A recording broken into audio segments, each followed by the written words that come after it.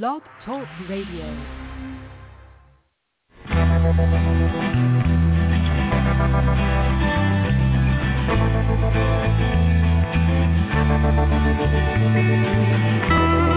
Stroll through the pictures, what I've left behind. Here once again,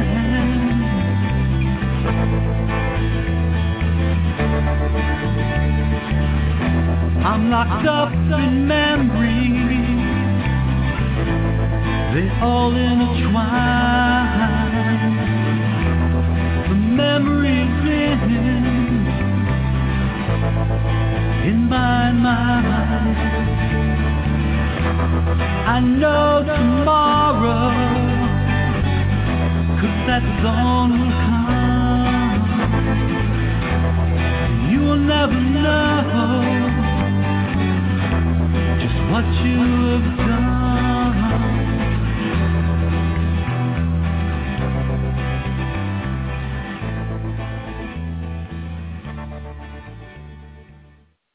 Hello and good evening and welcome to the NASCA Stop Child Abuse Now Scan Blog Talk Radio Show. NASCA is the National Association of Adult Survivors of Child Abuse. My name is Victoria Kelly and I'm your host for this evening. We are on scan number 3322 and I'm excited to introduce to you our special guest this evening. However, first, I'd like to let you know that we have a single purpose here at NASCA to address issues related to childhood abuse and trauma, including sexual assault, violent or physical abuse, emotional traumas, and neglect. We do so with only two goals. One, educating the public, especially as related to helping society get over its taboo of discussing childhood sexual abuse, or CSA. Presenting facts showing child abuse to be a pandemic worldwide problem that affects everyone. Two, offering hope and healing through numerous paths, providing many services to adult survivors of child abuse and information for anyone interested in the many issues involving prevention, intervention, and recovery. Again, we are on scan number 3322. And if you'd like to be part of the panel this evening, please call in at 646-595-2118, and I will meet you on a back line and ask if you'd like to ask any questions or if you have anything to say. And we'd love to have you join us to support our guests. So we're having a question and answer call-in discussion with our survivor professional, Pastor Deborah, and we have an open mic forum. So if you call in, we're going to allow you to be able to ask questions, or Pastor Deborah always comes to the topic. And if you have any questions as well, we would love to have you join in. There has been some issues with Blog Talk Radio, and so I'm going to Pastor Deborah come on and introduce yourself. Welcome, Pastor Deborah. Glad you could come on. Hello. Thank Hi. you very much. Yeah, it's good to be back. It's been about a month, but that's okay. Yeah, I'm pastor. I'm a global minister. Have an organization that does spiritual teaching videos. I had been a licensed clinical mental health counselor for about 10 years, trying to help people with their issues and healing and understanding from that viewpoint. Then I became a pastor and had to learn a lot. And I had been in the military, so I have a foundation of support, sort of serving a country, being dedicated, being disciplined, studying the enemy, studying what wars and things like that. And I had issues in my family, childhood trauma. My mother was mentally ill from about most of my life. My brother was diagnosed with bipolar disorder and manic depressive, I think that's what it was. And he ran away from home a lot of trauma, a lot of arguing, fighting, crying, nobody talking. So I had a life of loneliness, so to speak. And but I got through it, and then I wanted to help people. So I went into mental health counseling, and that was really about the only way. I was on track to be a psychologist, but you had to work with lab rats. I didn't like that, so I didn't go that far. And I got my master's degree from Troy State University with all officers, all men, and some from around the world at Troy State University on an Air Force base, Maxwell. And then I went into working in a rehabilitation institute with spinal cord injury patients, head injury patients, adults, teens, anything, burns. So I had a lot of medical, wonderful medical for about a year and a half to 2 years, working with physicians and nurses, helping with mental health issues. And then I went into private practice. I worked with disabled people, and I got in with a psychologist in nursing homes, doing Social Security disability IQ testing, group work.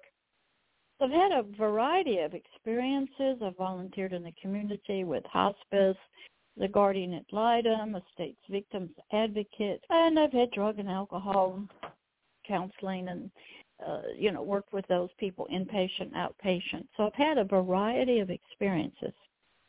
And then when I got into ministry work, I started in the jail, reading scriptures and working with women in jails, and then went to Bible school. Was almost ordained, but I didn't fit the little box of that particular denomination, so we kind of split our ways. Learned how to write sermons. Wasn't very good at it. I was better at one-to-one ministry, talking to people in crisis situations. I've been in churches and had to take guns away from people, machetes and knives, and never was afraid of being attacked or anything like that, but I have been attacked. And been sexually assaulted, boyfriends, one was. So I had a lot of experience personally in a lot of variety of areas. And then in my training to learning how to go the Lord's way, I had to put my license down, and it took years to learn a whole new set of guidelines on how to help people with ministry, deliverance, healing, talking, prayers, understanding the world I didn't understand, trying to help people with child abuse and with their ancestors, all kinds of curses on their lives. And I was trained with the most serious abused people you could ever imagine, with multiple personalities, drug and alcohol addictions, transgenders, bisexual, just everything, and into witchcraft and the occult. So I went from one type of helping to another. So that's sort of my background, and I don't know if there's anybody on the line that wants to ask me any questions about my background. And if you want more of my bio, you can look on the website of www.agapeloveishere.org. In the reference sections about, there's a picture of me with my bio and stuff like that. Okay, we have Philip on the line. Hi, Philip. Thank you for coming on the show. Do you have any questions? Have Mrs. Deborah, have you ever worked on anybody's, have you ever gone into the hospital when people want 5150s and comforted them or whatever? Have you ever gone into the hospital and worked? Yes. And then what was the second part? Have you ever gone into the hospital when somebody else was on a 5150 or anything like that and helped them in their situation, in their time of need?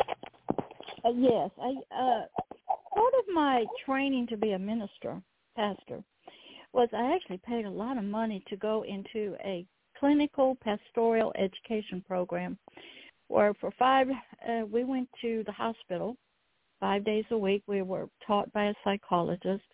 We went on the floors. Then once a week, we were in the emergency room.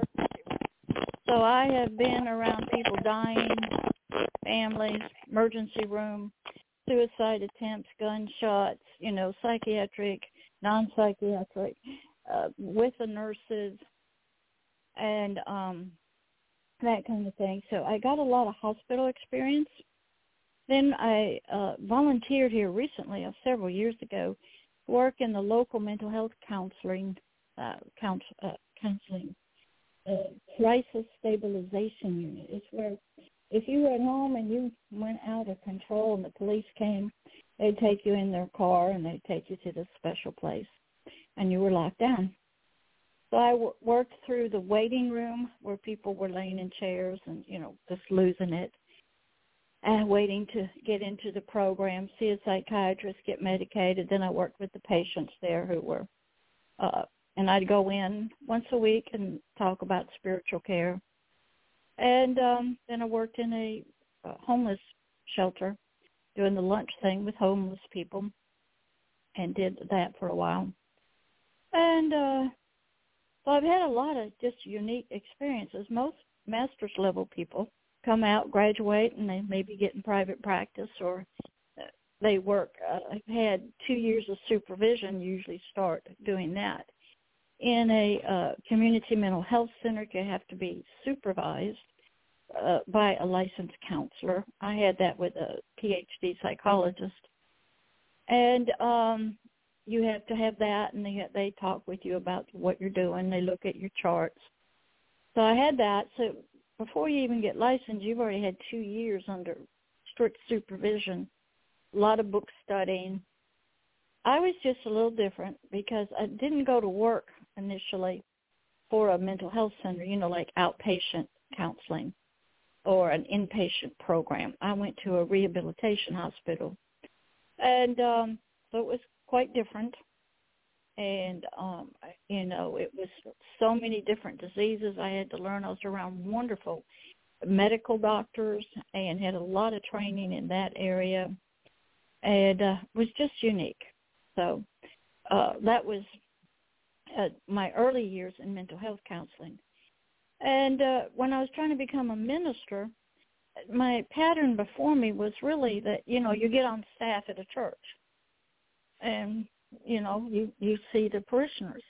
So I had tried to be what they called a Christian counselor and sort of combine the two worlds and have many of the different denominations pay for me. And I would be at one church and they could refer their people there and they'd get free counseling. That didn't work out either.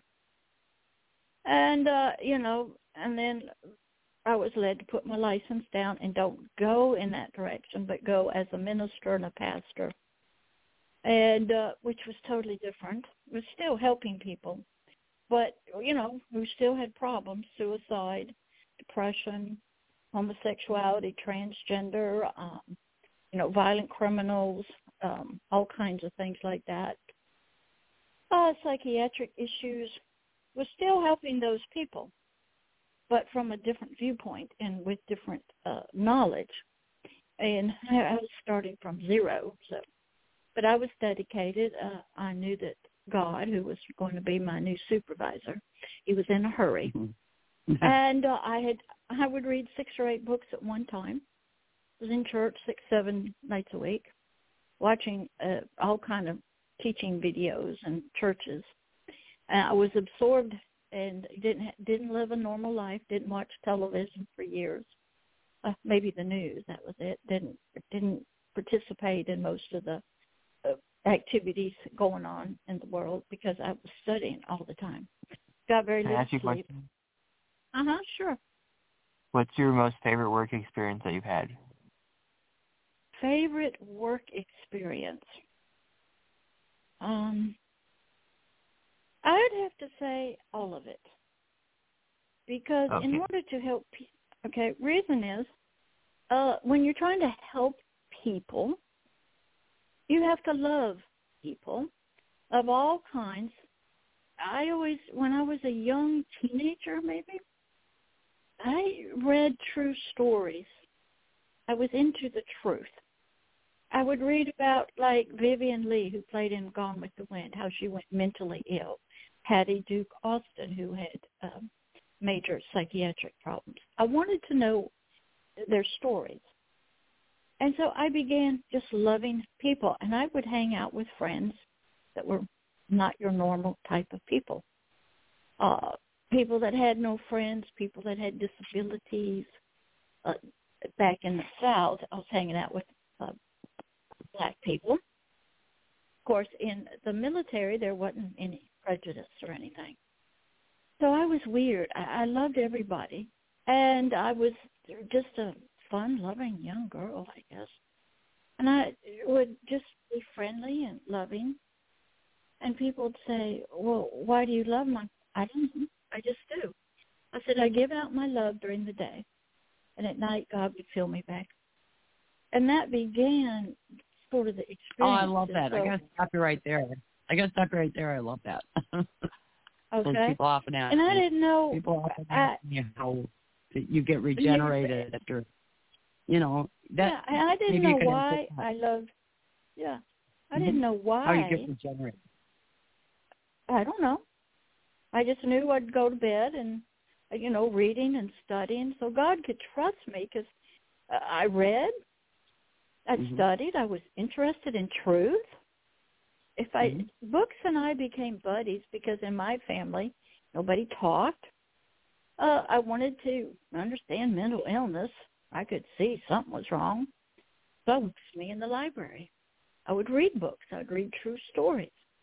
My parents were different. They read the untrue stories. They wanted to read novels and stuff.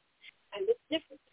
So I had this experience in me, one, growing up all around the world. Being in a military family, our foundation is different. We do not get involved in local stuff in the community. We really don't care about the sports. We don't care about any of that. Our job is to be trained, educated, disciplined, ready to lay down our lives, sacrifice, die to protect a nation. Our friends are the same way. We lived on base. I never lived outside in the community until I was maybe in the 5th grade. I didn't know, I didn't care about, at the time we were in Alabama, I did not care about the football games, the rivalries, knew nothing about the South, the colors of the uniforms, but I had already had experience with Saudi Arabia, Greece, Vietnam, England, Hawaii, the Philippines, Guam, Japan. I'd already had experience worldwide. Are you saying that you were at those places? Is what you're saying? Yes, a lot of travel. Okay, yes. okay, I misunderstood that. And then when I was around a lot of men all the time in the university, getting my graduate degree, all officers, flying airplanes, helicopters, jets, people from all around the world in my graduate classes. So my experiences in helping people were so broad, it was a world viewpoint. I used to work in it was called Mount Meigs Industrial School for Juvenile Delinquents when I graduated with my bachelor's. I was around boys, hardcore juvenile delinquents in this state industrial school out in the wilderness. They'd back me up against walls. I had nothing except my voice and an authoritative personality to back them down. I was around some bad people, but I loved them. And then I'd work there till about 4 o'clock in the afternoon and go to college, working on my master's degree till 10 o'clock at night. That was my life. And I had experiences scuba diving, traveled all over the Caribbean, traveled in caves. I was a cave diver, took underwater photography. I didn't do any spearfish. I was a very adventuresome, tough individual. Could meet anybody from around the world. I mean, I even rode mules to get to diving spots down in off of Honduras. So I was a traveler. So I knew the world. I didn't. What most people get involved in the stuff. It meant nothing to me. I was in books, reading true stories, horrible true stories about people. Couldn't make you puke. But I had to learn how to help people a different way. And God took all my foundation, my love of books, learning, wanting to know the truth, being willing to give up a 10-year profession. I went from making about $28,000 a year, that was years ago, to nothing. Having no job, no professional identity. Thought I was going to get on staff as a pastor. That didn't work out. Had absolutely nothing. My master's degree, gone. No money, nothing. And yet I stayed steady. I knew God was working with me. He was going to teach me. He was going to help me. I was going to help the Phillips of the world and the Annies of the world and the Victorias of the world. Didn't know who you were.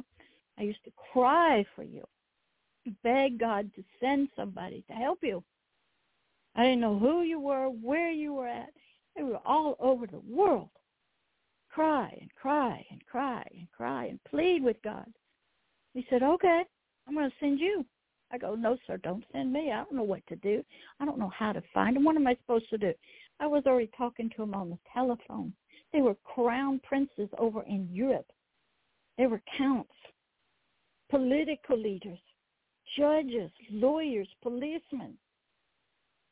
I have lived with my phones tapped, satellites on me. Every word that I say on the phone is recorded. Now, that just wasn't in the books for mental health counseling. So I went from, I had to have that deep love.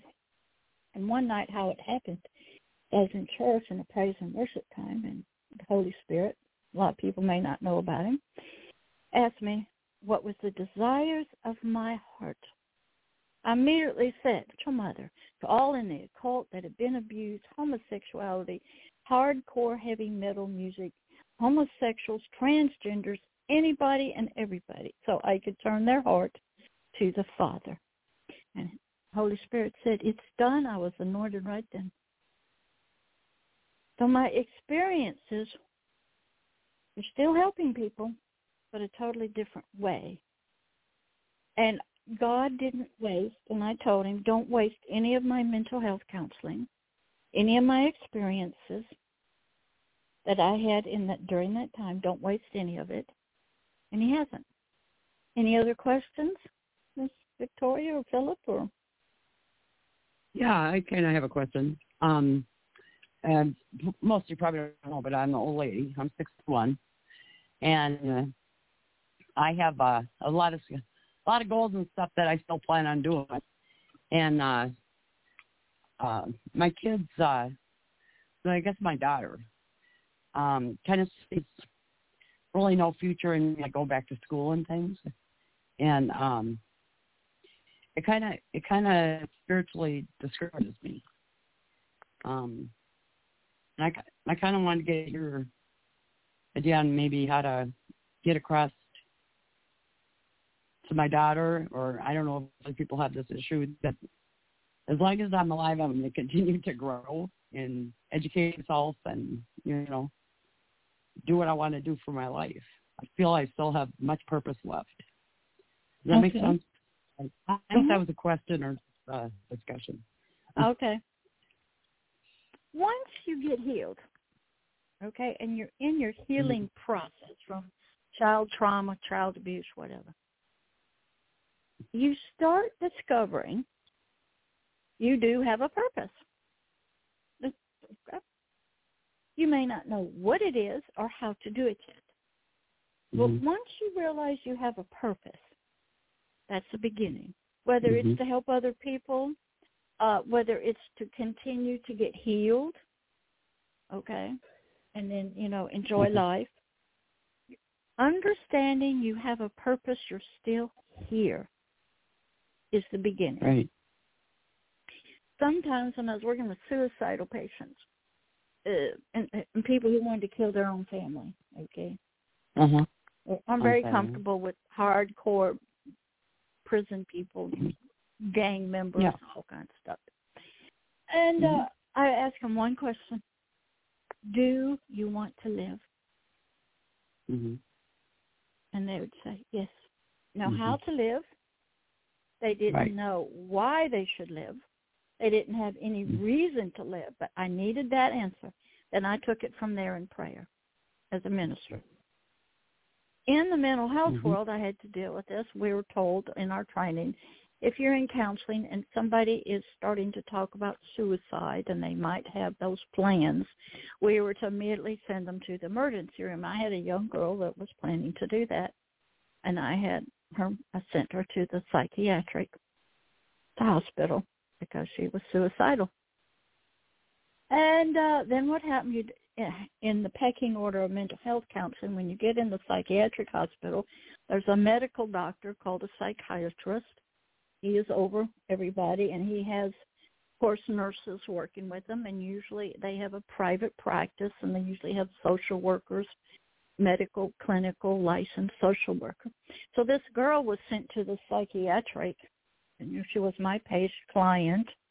She gets there, she becomes a patient, and then the psychiatrist refers her to his private practice. So I lose this young girl client, and my psychologist I was working, he was mad, because this is how it works.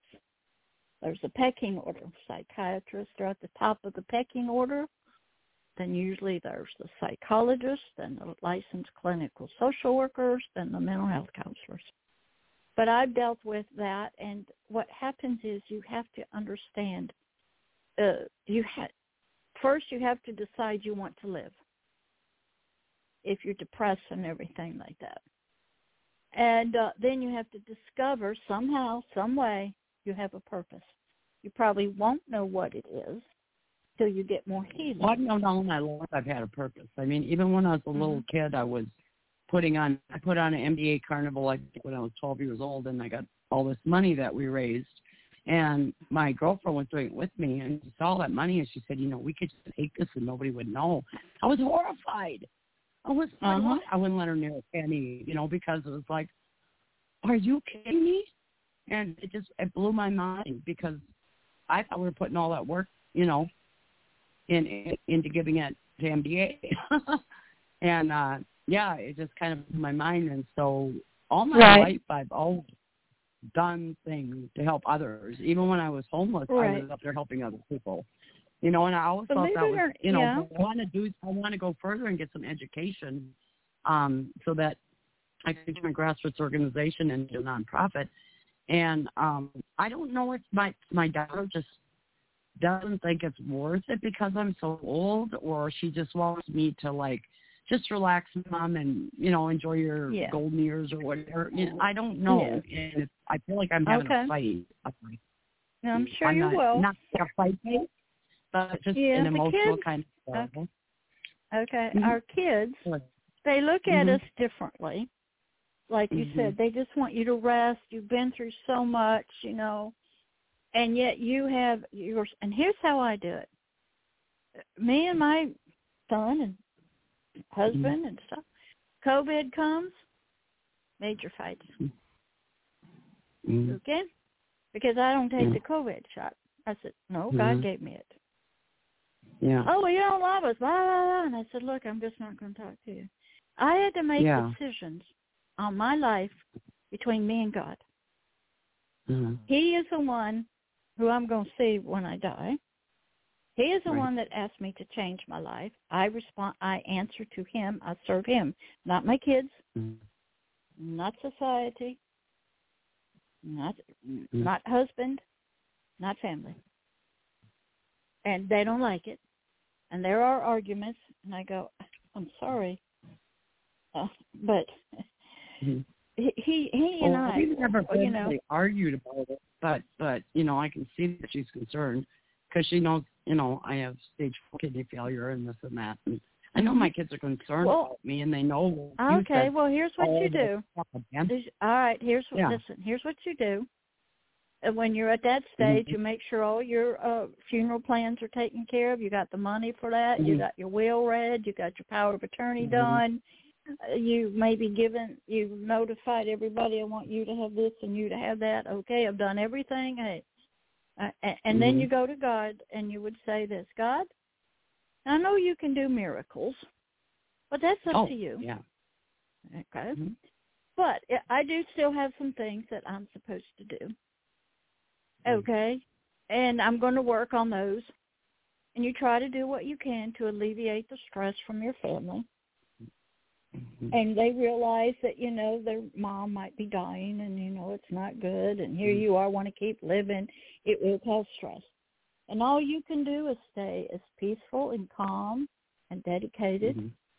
Get everything in order and make sure your kids know that. And you say, everything's done now. And I still have whatever you feel called still to do. You keep doing it. Now, I'm a little different. You know, I'm pretty healthy. I'm 71, going to be 72 this year. And I let Satan try to kill me many times. And I let him know I ain't going out till I pray my last prayer, till I've done my last person I'm supposed to adopt. When God says it's time for me to come home, I'll sit down in a chair or a bed, and I'll leave. But he can't take me out. Now, I do have to, you know, if you are working with God in very close partnership, and you talk with him, he can do some healing, but he may say, you know, you need a rest. Come on home. Don't worry about it. You've done all you can do. Everything's taken care of. You've decluttered your house. You know, so your kids don't have to go and throw things away. You've donated stuff where you want it to go. You got your power of attorney. You got your will. Okay. And then you just, if you feel like you just want to study or help people, you keep doing it. Okay? And the family's going to be upset. They want you around. They don't want you to get sick. They don't want to lose you. And you can't change them, and you can't argue with them. I agree with that. Okay? And the only thing I do is I understand how they're feeling. But I make my choices, and I've hung up on my family, and I said, I'm sorry. Okay? And they would say, well, then we'll never get to see you again because you won't get the COVID shot. I said, oh, well, I serve a bigger person. He is more important to me than you are.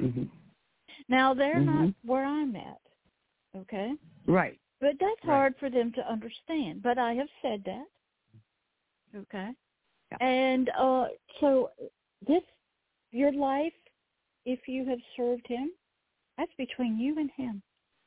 He comes first over everything. I told my kids I'm going to live to be 100, and my son said, I'm not even going to live till you're 100. And I said, well, that's your plan. I said, I got a lot of things to do. You know, I got a lot of things to do. Okay, here's the thing, too. When I was learning deliverance work, part of helping people, I had to study curses and how words that you speak over yourself can give you life or death, blessings or curses, health or sickness. So what you speak and what you say, you know, even like that, I don't even plan, okay, well, you just say, just cut, okay? And that's how powerful words become. And and there's nothing you can do except they need education. They need teaching. They're blinded. Like, you know, they don't understand about words. I didn't understand the words, blessings and curses, travel through words. That was not taught in mental health counseling. Oh, that's not taught what an abused person says to himself, internally about themselves. Okay? Well, they I don't had a doctor understand in 2000. I had a doctor in 2000 that told me that I was going to die from breast cancer. I had tumors attached to the chest wall, and chemo and radiation didn't help. Okay.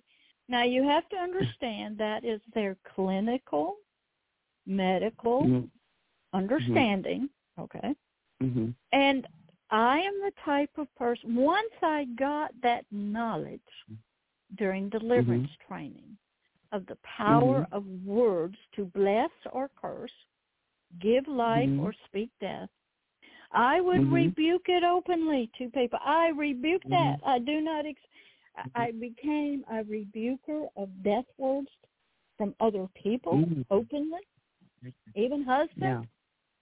Okay, because I knew I had seen from personal experience helping people who have been abused, power of even the abuser to speak,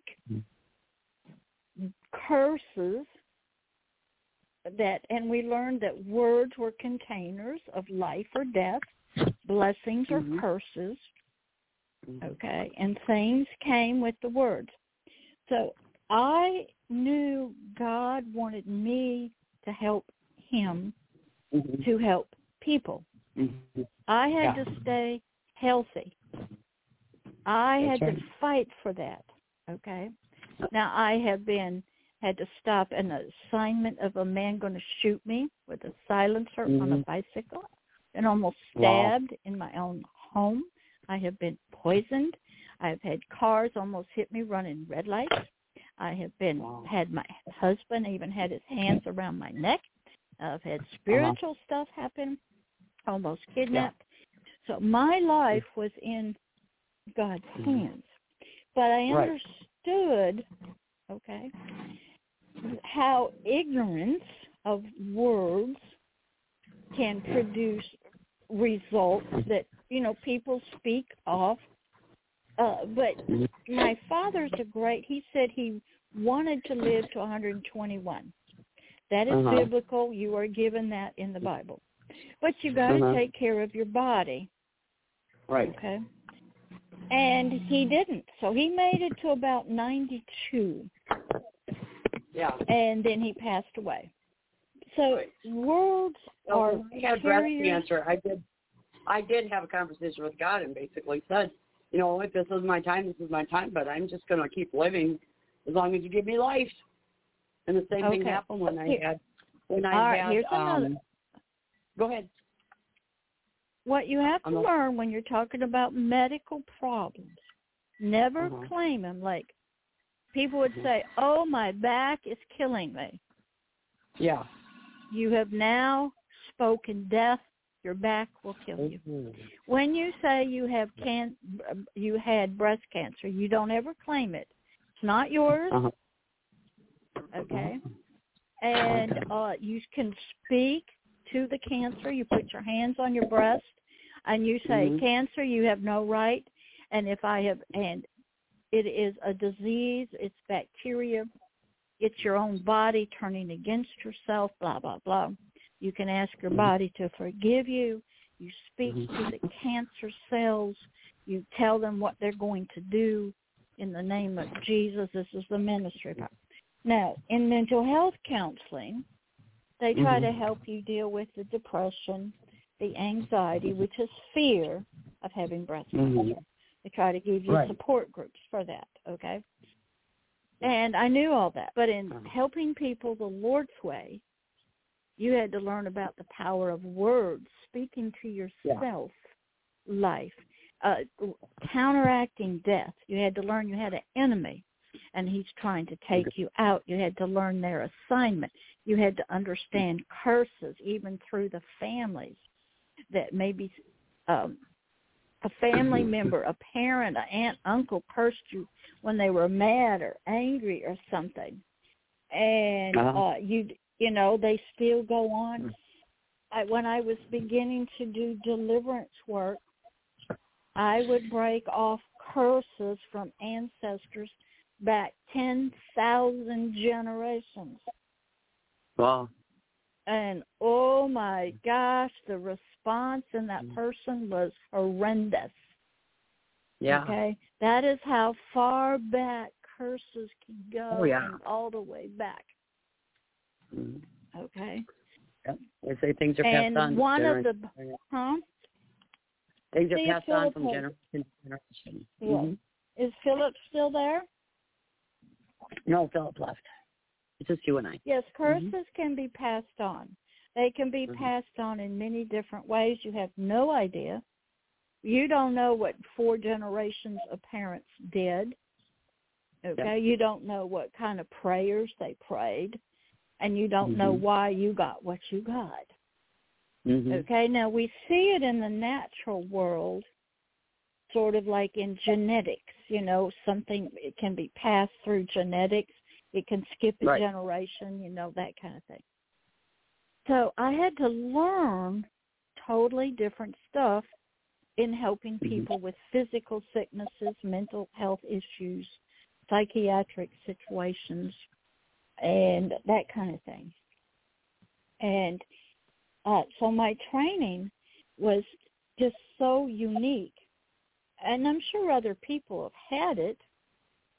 Mm-hmm. I was silent during my training. I talked to nobody.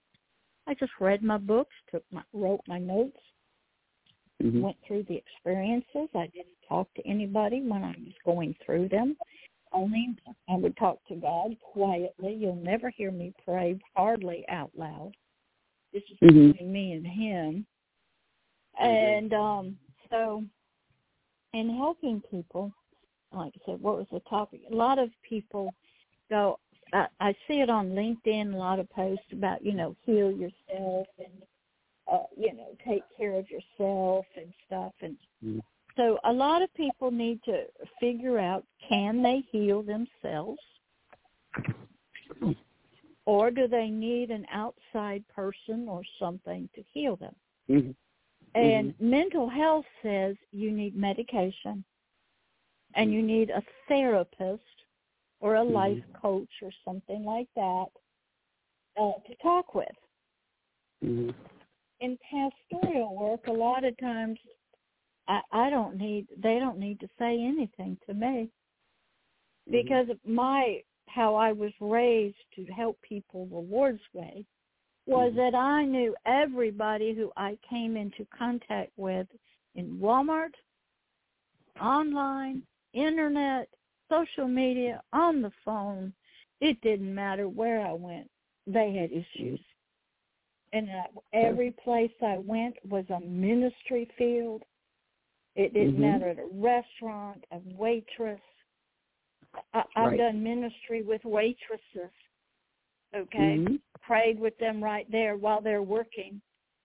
And so I recognized that probably everybody in the world needed help. So it didn't matter where I went in town, out to eat, shopping. I said, God, I'm here. Parking lot, that's fine. Gas stations. I knew that there was something. I used to go to get into the LGBT. I went to an LGBT church and just sat there and loved on them, helped give out food and clothing.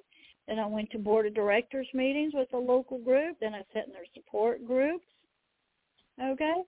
There's plenty. You don't have to go anywhere, do anything. I would sit in a lot of mental health groups.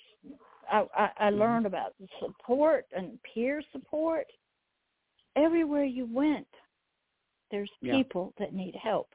Just a kind word, a prayer, just a friendly gesture, because everybody was dealing with things.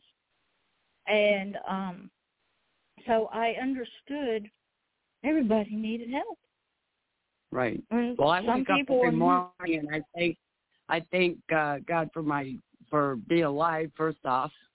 And then my next prayer is, help me help one person today, even if it's in the smallest way, And well, that's what I try to do. Okay. When you're working with the Lord to help people, He has His own ways. He knows what each person needs.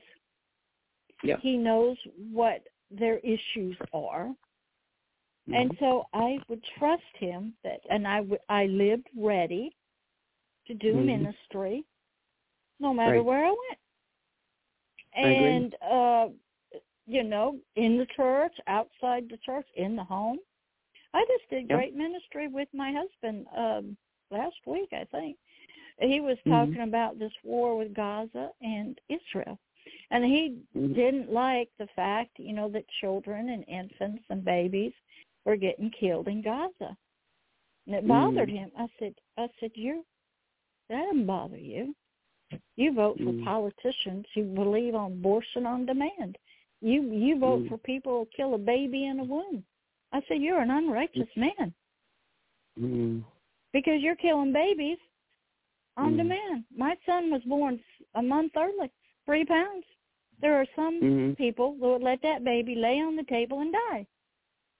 Yeah. Yep. And he votes for those kind of people. Now, I don't vote anymore.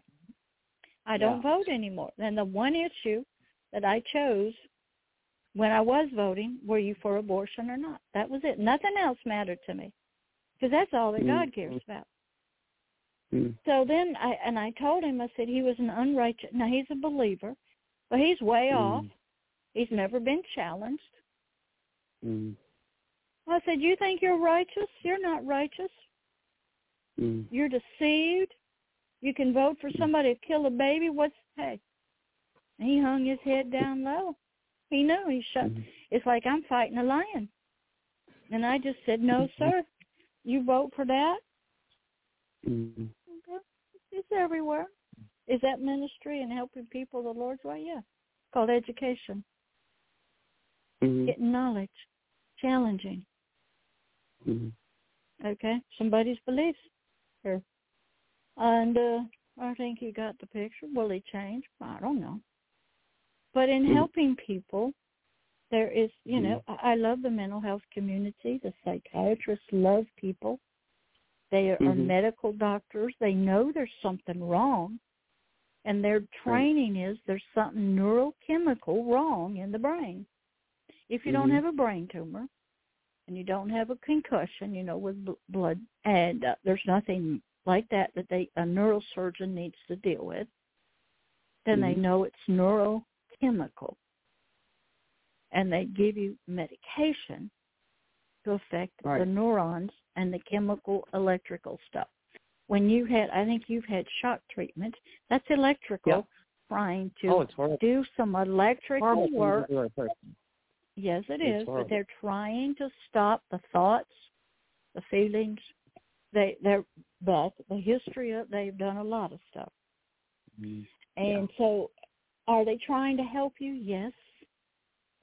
Do they care about you? Yes. They don't like you trying to hurt yourself or other people. They don't want you to live, tormented. And with their knowledge and their training, they're doing everything they know to do. They do love you. Okay? And I had to, and a mental health counselor loves you. Training is to help you understand your feelings, your emotions, sort of get things under control. They love you too. And they were working within their frame. They shock out bad memories. They shocked out a whole bunch of memories of me and my children when we were little and experiences. My kids stopped bringing up stuff because I'd start crying. Well, the thing is, people who have been traumatized, child abuse, have memories. It's in your chemical, electrical form in your biological brain. Okay? And they know it. And they're trying to help you have a tear-free, untroubled life. And only tools they have. Lobotomy too, because people were docile after a lobotomy. Yes, because they couldn't get through drugs. They couldn't control but it's not it. Even worth. That's not even worth a life, as far as I'm concerned. But if you were in that psychiatric community at the time, remember a lot of helping things have gone through, you got bad blood in you, we need to bleed you. And we need to get you've got some bad evil spirits up there, so we got to let them out of your brain. They're in your brain. Hole in your head, we have to they cut a hole in the top of your brain called trepanning so they can escape. They kind of had the right idea, but okay. A lot of that's ignorance. I know. Okay, there's been evil spirits around forever, and there's been casting out of devils, and even in Islam, they cast out. Okay, they do the stuff. I've seen them. They call them a different name. And people have been into voodoo. They asked me if I was depressed anymore, and I said no. And the reason why I said no is because they don't know more damn shock treatments. I was still depressed, so they wrote that down. I wasn't depressed. Okay. That ends up in the statistics. Well, depression's a chemical reaction to stuff, and it's memories, and it's this, and it's that. But are they trying to help you? Yes, with their knowledge, okay?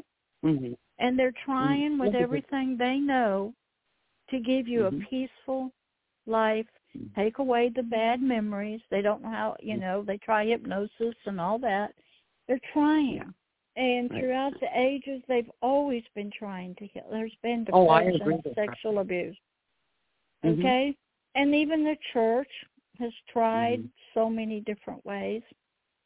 Yeah. But nowadays you have, mental health counseling. And is it a good thing? Sure it is. Yeah. And it's trying to bring healing to you so you can live a normal, happy family life, go to work, make money, have a job, go to ball games. And if you have to do that with drugs, they're okay with that. And most societies okay with it also. Okay? And in the way when God started helping me to help people, it was put before me some of the most severely, spiritually abused people I had ever heard of. Yeah. Full of multiple personalities, full of demonic spirits, the dark side parts, light side parts. It was just, never heard of it. So God had to take his time. I had to read some horrible true stories about it. Had to look it up online, a lot of stuff like that. But I kept going.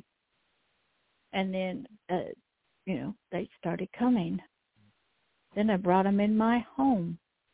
That was some years with my 10-year-old son and husband here. So I was desiring, I knew it was a spiritual work that I was learning how to do. And what I was talking to you about earlier, about word curses, that was a part of it. And I had to study it out of the Bible, had to understand what curses were, studied voodoo and that kind of stuff, how people get cursed, had to study spells by witches, had to study all kinds of things that were spiritual and from the occult world. That wasn't in mental health counseling. Had to study ancestors and their words to their kids and their grandkids, and had to study. And what I learned was that when people have issues and they don't know where they're from, and they don't look at the words that they speak or their parents have said to them or their spouses have said to them, and they don't understand the occult, they don't understand spiritual things. So I had to study a lot about curses and blessings, speaking over ourselves and speaking over our children and businesses and things like that, and what was prayer and how did that work, and then I'd study voodoo, how did that work, and so I had a lot of unique experiences, and but it was still helping people, trying to bring healing to very traumatized, abused people. Yeah. And it was, like I said, I didn't talk to anybody. Surely I got in more trouble in church because I knew more knowledge than the pastors did. They were very jealous of that. I got trouble afraid.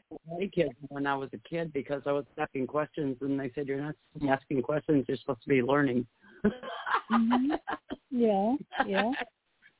Well, I was never afraid of any of that ever. Yeah. I trusted God completely with my life, and I was around bad people. I was around killers and gang members, and prostitutes. Okay, it didn't bother me because I knew I was protected. I had a job to do. I was enemy behind enemy lines, and I had a warrior's mentality, from the military. I was strong and tough, and so I was just different. So I knew that I never badmouth the mental health world. I love them dearly, work with a lot of them on committees and community organizations, and went to a lot of their free trainings, learned about human trafficking, labor trafficking, was a state victims advocate, understood the law and attorney generals, and went into the jails, okay, and been around some homeless people, and served on a lot of community organizations with homelessness and disabilities and suicide and drug prevention. And so I met a lot of wonderful, wonderful, caring people. And the girls would wear necklaces with crosses on them, but nobody opened up with prayer. And so it was just interesting. I didn't say anything to anybody. I just observed and listened and learned what the world was trying to do to help people, and I was thankful for it. Very thankful, because sometimes that's the only way you're going to get some help, get some medication, and so your brain can kind of calm down, understand sort of what's happened to you, and you have a loving therapist in your life, that cares about. And if you had drug and alcohol, you were in AA or NA or something. And there was so much help. There was helplines, 24 hours a day. And so it's, I didn't help everybody, but I just knew what I was supposed to do. Is there anybody on the line for us, Victoria? Oh, I'm sorry, I was on mute. No, it's just you and I. Okay, well, why don't you go ahead and give out your... Why don't you give out the phone number and do that? Sure. Yeah. It's 631. No, that's not it. I'm sorry. 646-595-2118, and we are on 5 nights a week. So if you hear this as one of the shows that you're listening to after it's done, please call in any other night. And you can find our shows on the NASCA website, which is naasca.org.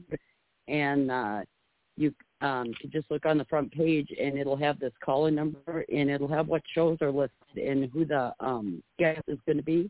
And sometimes it's just an open question and answer discussion, and other times you might see a survivor coming on. And then, of course, we have Dr. Deborah on tonight, who is a survivor and a professional at the same time, which we have quite a few of them on as well. And we'd like to invite you to call in any time and be our panel. And we meet you and talk to you, and you don't have to talk. You can just come on and listen if you'd like, or let us know if you'd like to talk. You can push the number 1, and that will raise your hand. Could you give them your website, but maybe spell it out so that, because you said it kind of fast. Mm-hmm. Yeah, it's www.agape, AGAPE, loveishere.org. And it's got a lot of videos and stories, things to read, music. Got my bios, got partners and resources. Then I have a children's channel called For Children of All Ages on YouTube. And another one called The Light of Love, which has different stuff on YouTube, and Hidden Kingdom. The Light of Love, is that what it was? Yeah. It has. Then I have YouTube Shorts under Pastor Deborah. I'm on LinkedIn and Twitter, which is now called X. So I make my spiritual teaching videos. I usually edit them every day, and I'll record a couple. And like when this is over, I'll download the audio, get a video, and make a video out of it, and put it up. And so I've become a teacher. I still do lots of ministry, even on LinkedIn and Twitter and things like that, and through emails. I'm a shepherd over many orphanages in Africa and have a lot of pastors as my children. And I'm a spiritual mother to some nations and crown princesses over in the Arab world. I work with psychiatrists. I've been in Jordan has some refugee camps. I make videos for the women in there. So I'm kind of doing a lot of things. And I don't leave them home anymore. So, once you get sort of trained and educated, I did what you do, go out in the community, try to meet people. And that was great, but then, things changed. COVID came and stuff, so then YouTube started really taking off and videos, and I had to learn how to, I'm in the process of telling about my spiritual transformation. It's a story called It's Time, about how God took me, who used to be called Jan, and brought up Pastor Deborah. And I go through my life story with my parents, my whole life, and I go through I think I'm up to part number 11. It's all Are these available to listen to right now? Yeah, they're on podcast. They're on, that one's in the playlist called School of Light. And on the website, there's I can't remember, it's called The Kingdom of Agape Love, Volume 1.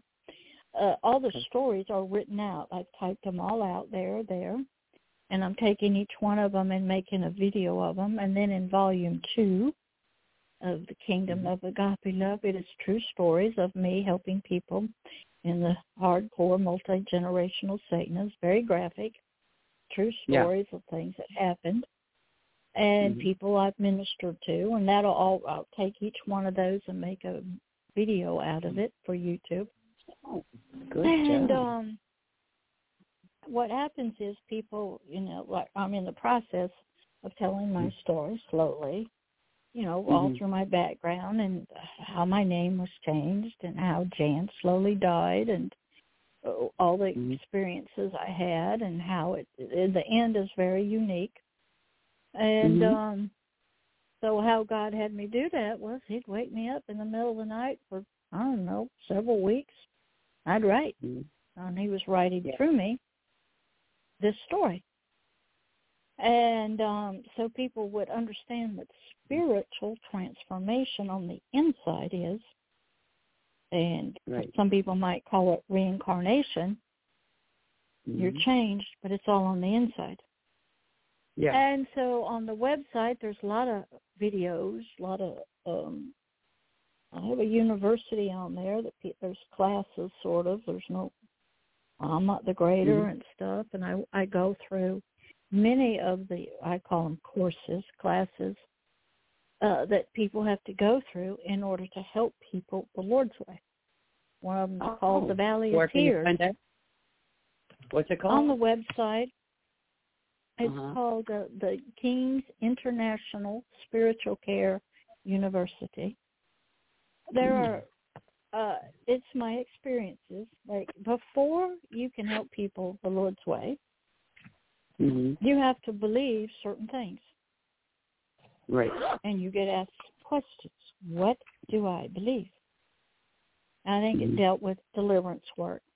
And there's one called the Valley of Tears that for months and months and months, all I did was cry. Go to church. They do praise and worship. I'd cry. Not for myself, but for other people who were hurting. And I wanted God to send somebody. Help them, please, wherever they are. They were worldwide. Okay? That's right. And in the process of telling my story, I tell them, I was not the first one called to be doing what I'm doing. The first one called was, her name was Teresa. She was the deliverance coordinator. But she got frightened because her car got broken into and some things were stolen. So she refused to work with people in the occult and witchcraft and all the bad stuff anymore. So God went and found me.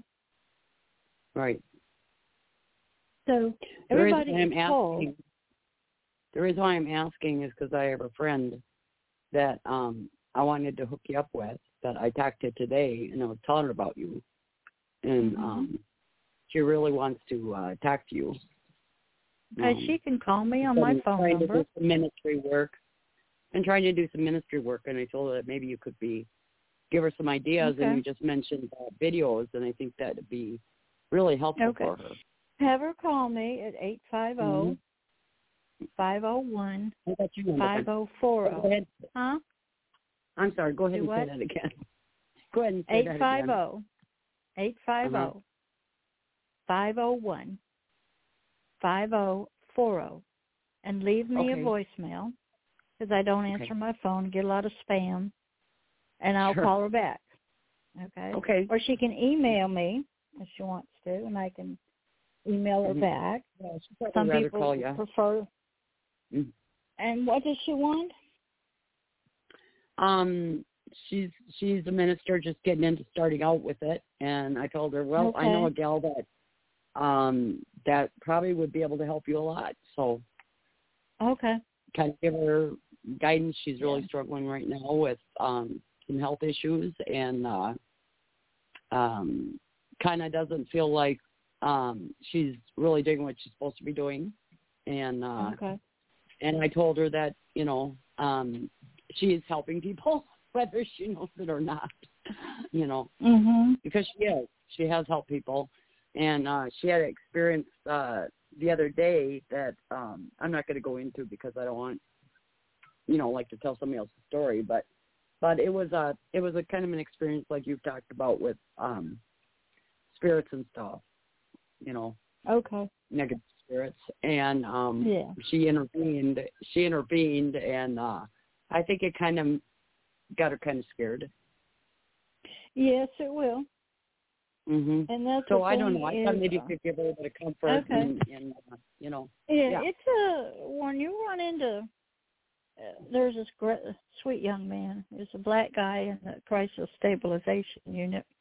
And I took him on board and talked about how we are a 3-part being, a spirit, soul, and body. And he was telling me that he really believed he was under spiritual attack. I said, why do you believe that? He said, well, my parents were into voodoo, which is in the black community. And he felt he was under attack because he didn't want to be in that. And so, now, the psychiatric world and mental health world, they're not prepared to talk about that. They don't know what it is. They don't know how to deal with it. And that kind of thing. So, coming from both worlds, I can talk about medicine, treatment, psychiatry, straitjackets, Yeah, well, this psychiatric hospital. This woman came into her life just like she knew her and stuff, but then all of a sudden, the woman contacted her through Facebook. She knew her from a while back, and they hadn't conversed or anything. And all of a sudden, she contacted her and said she wanted to come over, and she came over there. And my girlfriend felt, the spirit, and got it out of her house. And then the gal, I don't know, started bringing up some other weird stuff, so she made the gal leave, and she's kind of shooken up about it, but. I told her I think she did exactly, what she was supposed to do, or what I don't know the term. Yeah, well, here's what happens. Okay, when you enter into that type of helping people, and you have some success, you're on the enemy's radar. They look at you, and they coming after you to get you afraid. So you'll never do it again. Yeah. Oh, yeah. And so what happens is they got all sorts of ways. They're an invisible enemy. Catholic Church believes in them. After they've done a thorough medical and psychological examination, and they determine there's nothing there, no tumors, no nothing. They have exorcists that do exorcism. They believe be in your body. But they keep that all secretive. Well, no, they really don't. They just they keep it low profile. Right. But they train the exorcists. They're very well educated people. They have their rituals and stuff like that. And they do believe in it. The Islamic people believe in them. They're called jinns. And they actually do deliverance work there. Voodoo, a lot of black people that voodoo and stuff. It's not, but it's not considered a mental health issue. Not considered mental illness. Okay. No. So it's, I just, when you start studying that world, okay, Mm-hmm. it is different. Mm-hmm. It is real. Yeah. Just as in the mental health world, biological, Mm-hmm. chemical imbalance is real. And it causes thoughts, emotions, issues, concentration problems, eating problems, okay? Mm-hmm. And humanity has gone through thousands of years. They have gone, first they believed that everything was spiritual. And it wasn't until sort of the age of reasoning came in that the spiritual took a back seat and became more superstition, because microscopes showed us we have bacteria in us. It became biological. It became a disease. It's not spiritual, because the people of the world that took a back seat. And so it became, you're weird if you think that's your problem. And they would see a lot of the effects of it in people's behaviors. They would call them evil people, evil stuff, full of hatred, but that was a mental illness, okay? And they would determine that, they had some childhood abuse, drug abuse. So the spiritual part took a back seat. Sure. Okay. And, but many people, they do believe that in a lot of in the world, they believe in auras and chakras and salt that glows, and they believe in all kinds of, but that's not considered evil or wicked. Voodoo's not really considered evil or wicked. It's just part of the culture. And the rational world, the psychiatry, that they just, they just look at you as weird, but that's your religion, okay? So I had to learn, I had to get educated, I had to have personal experience in helping people the Lord's way. I kept my mouth shut when I did things, ministry. I didn't spread it around. I didn't try to make money, okay? And I learned people they needed help. There was all kinds of ways that you could help them, just sometimes through prayer. And this one book I read, this lady was a doctor, and she set up a primary care office, and God would send people that needed help. And this one guy came in, and he had a lot of spiritual issues. He didn't know anything what it was about. And she would go and pray to God. He'd say, look, he doesn't understand. You just pray to me, and I will heal him over time. Okay? So sometimes that kind of stuff goes on, and your job is to just pray, and God knows what's there and what needs to be done. Yeah. Another story about her was a husband brought in his wife. They were unable to consummate the marriage after 2 or 3 years. She had some issues. They tried everything. Don't know what it was. And she put her hands on the lady's head, and God spoke to her, said what the problem was. She prayed sort of quietly. God took care of it. God deals with people in all sorts of ways. Okay? But if you're not in tune with God and you're helping people his way and you can't hear him, so you don't know how to help the people. And each case is different. And yes, you are dealing with curses, ancestors, demonic spirits, dealing with all kinds of things that just, oh my gosh, the mental health world doesn't talk about. You don't get trained in, but they are they work in the soul and the biological body. And so healing needs to be in the biological body. Like you've got some issues Okay? The mind needs to be healed of its thoughts, its memories, its worries, its stress. The chemicals in there need to live a sort of a peaceful coexistence. The biological body and the soul are connected through the five senses. The spirit that's inside of there has its own world, its own realm, its own issues. And they're all in one body. Yeah, and my trauma. kidneys that went down to functioning at 15%, they went to the point of putting a port in, and they were going to do dialysis.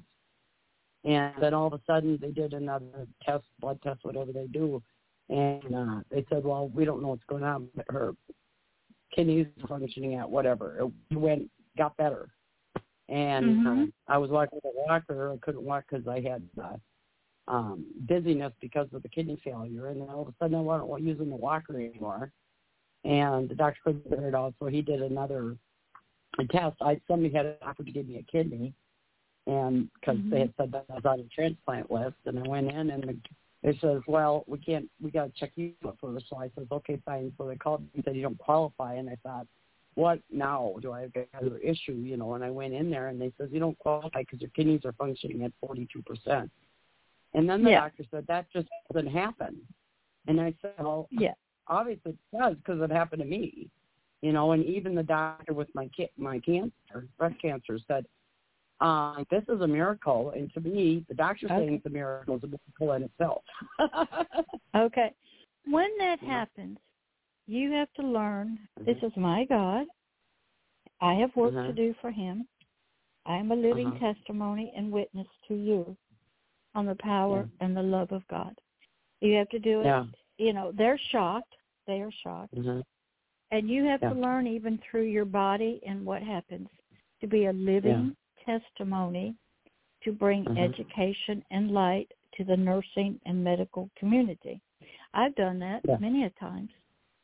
And then God will use things to you to speak to them, to help them understand, because they see a lot of things that are death-oriented, you know that. And their hope and love, hope in God and stuff, it gets weaker and weaker and weaker because most of them are Christians and loving people, and they pray to a God or Allah or somebody, and they don't like death, and they're trying to help people survive. So God will use you and your body as a testimony, a witness, and he will give you an opportunity to say, this is my God, the God of the Bible, at work. I have work to do for him. He is making sure that I stay healthy to finish the job he has given me. And right now my job is I am an ambassador of the kingdom of heaven to you to tell you there is a God that loves you and he can heal people. Okay? Right. So sometimes I couldn't believe it when I got my 37-year sobriety, and my daughter got up there, and she goes, and I'm going to kind of paraphrase it because I can't remember exactly what she said, but she said, first of all, she says, I'm going to say this to you, Mom, but don't ever expect that I'm going to repeat it again. I was like, well, what is she going to say, you know?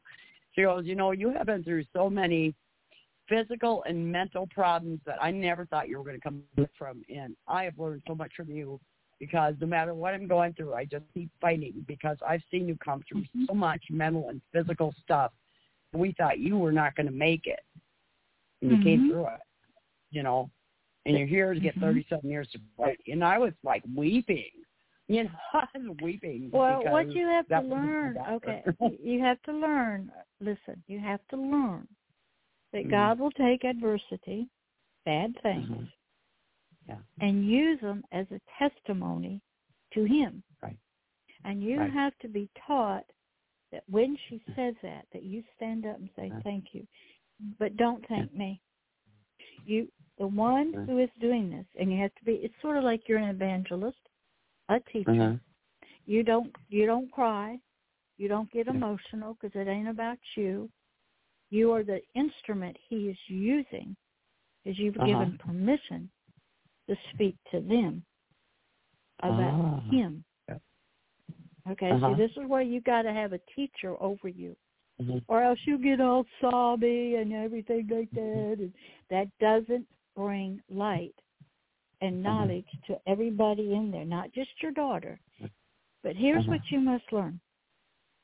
When you are, as you are with God, from the occult, they move out of their bodies. They'll follow you around. They're in other people. You are to witness to them and say, thank you. But I'm passing that thanks on to God. It is his work in me. I am his witness. I am his living testimony to you that the love of God for humanity is so powerful. I have a job to do for him. I'm an ambassador. I am working. This is part of the work. So you will believe, you will pray, and you will love him as he loves you. See, every time that happens, they're shocked, and you can't take the credit for it. You have to learn and be taught how to be an ambassador and to turn their hearts to him. So they are, that the whole thing that's happened to you, it's him at work. He's got you. You're on the battlefield. You've been through a war. You have to learn how to explain it. So all those other people sitting there will sit there and go, never heard that before. So it's a testament to them. Yeah. Okay, and I had to learn how to do that. Right. Because you're given chances like that to explain what's happened. And you can't miss the opportunity. Right. You can't get hung up in the human emotions. You have to be able to say, I am an ambassador. I am a living testimony of his work. He has a job for me to do. I'm still at my post. I might be beaten up, been through a battle, but the enemy has not won. Can't take me out yet. And you have to learn that, and you have to practice it. So when those opportunities come, you are now sort of evangelizing, and you can actually give an altar call right then and there and say, anybody else who would love to get to know the God that I know that's healed this and helped me through this, come right now to the front. He's waiting to meet you. I've been where funerals have turned into altar calls. Weddings have turned into altar calls. You never, when you are an evangelist type person, trying to reach people with a message, you use everything possible. A wedding, a funeral. Okay, so let's go full circle back to next time. Full circle back to, okay, we're back with this realization of everything, and my daughter realizing that, you know, I basically lived against unbeatable odds. And now I'm telling her that I'm going to keep living and I'm going to keep doing the work that I'm supposed to be doing. Right? And when she gets upset, you say, I understand you're upset and you're worried and stressed out. But my life is in his hands. I'm working for him. He has me. I'm on a mission. I might be beat up, tattered, close to death. Right. But I am not. When he calls me home, that's when I go. Right. Okay, so you have to have a response back that points her to him. And then she goes, wow, what a wonderful, loving God. He has done all of this for my mother. Right. I don't need to be stressed out. See, that's where a teacher, something like me, has to come in and help you to teach so you can speak, knowing they're upset, but you have to stay steady. I'm working for him. Only he has the right to call me home when my job is finished. As long as you stay steady with him, you promote him, his kingdom, to other people. You don't really care what your family thinks. You're hey, I don't work for you. Pay my bills. You didn't save me. You didn't heal me. You've had nothing to do with this. Okay, this is between me and him. You know, you have that within yourself, but you have to learn how to tell family members. I tell my husband I'm not going out till 120. That's biblical. And I have to take care of my biological body and eat right, keep the stress out. I've told Satan, you cannot take me out. You cannot kill me. You can try. He has. You can hit me good, but I ain't going. Only God has the right to take me. And God, when God says you prayed your last prayer, you have witnessed to the last person you need to witness to, you've adopted the last person, come on home. Right. I'll go, yes, sir. Only he can do that. I have that within me, so I have to learn how to say and point people to him. And I got 8:26, so we have about, 3 or 4 minutes before the show is over. Yeah. Wow, that went quick. Yeah, you and I get into some good conversations. Yeah, we do. And I just had both the mental health and the spiritual side of training and education and helping people. So I'm comfortable in both worlds, and I understand both worlds. And people can get help from both worlds at the same time, both ways, and you can respect both ways. A lot of the psychiatrists and the doctors, you see how they respond. It's a miracle. To them it is. And they need to see that because they see so much death. And you know, and they don't get to see this God working. Okay. Yeah, I even went to some psychiatrists that seen me when I was first diagnosed with MPD when I had 31 personalities, and he got to see me afterwards, and he just sat there and looked at me, and he says, "I just can't believe it. I cannot believe it." They need us to be able to explain calmly and educationally God's at work. This is a work of God. It's not just a miracle. They can't put their hands around it. Okay? Right. And you have to be the voice helping them to understand.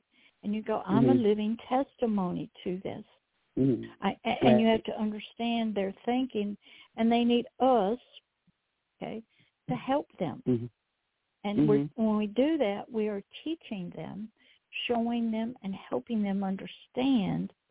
Most of them are Christians. Not of them aren't, okay? But a lot of them pray to old Buddha. They pray to Confucius, and they pray to prophets, and they pray to, and they don't get healed.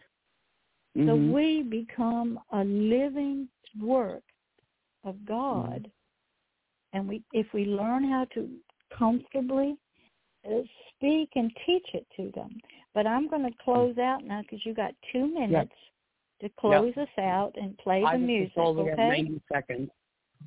So I'm going to quickly read Serenity Prayer, which is, please grant me the serenity to stop beating myself up for not doing things perfectly, the courage to forgive myself because I always try my best, and the wisdom to know that I am a good person with a kind heart. Thanks, everybody, for tuning in, and hope that you can come on soon. Thank you. Good night.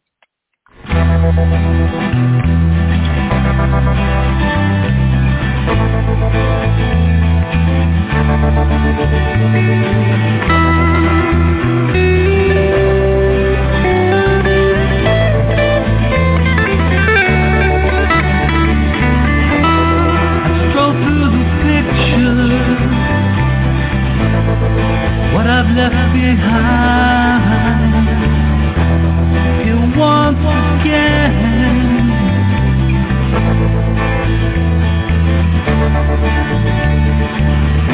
I'm locked up in memories, they all intertwine. The memories in my mind.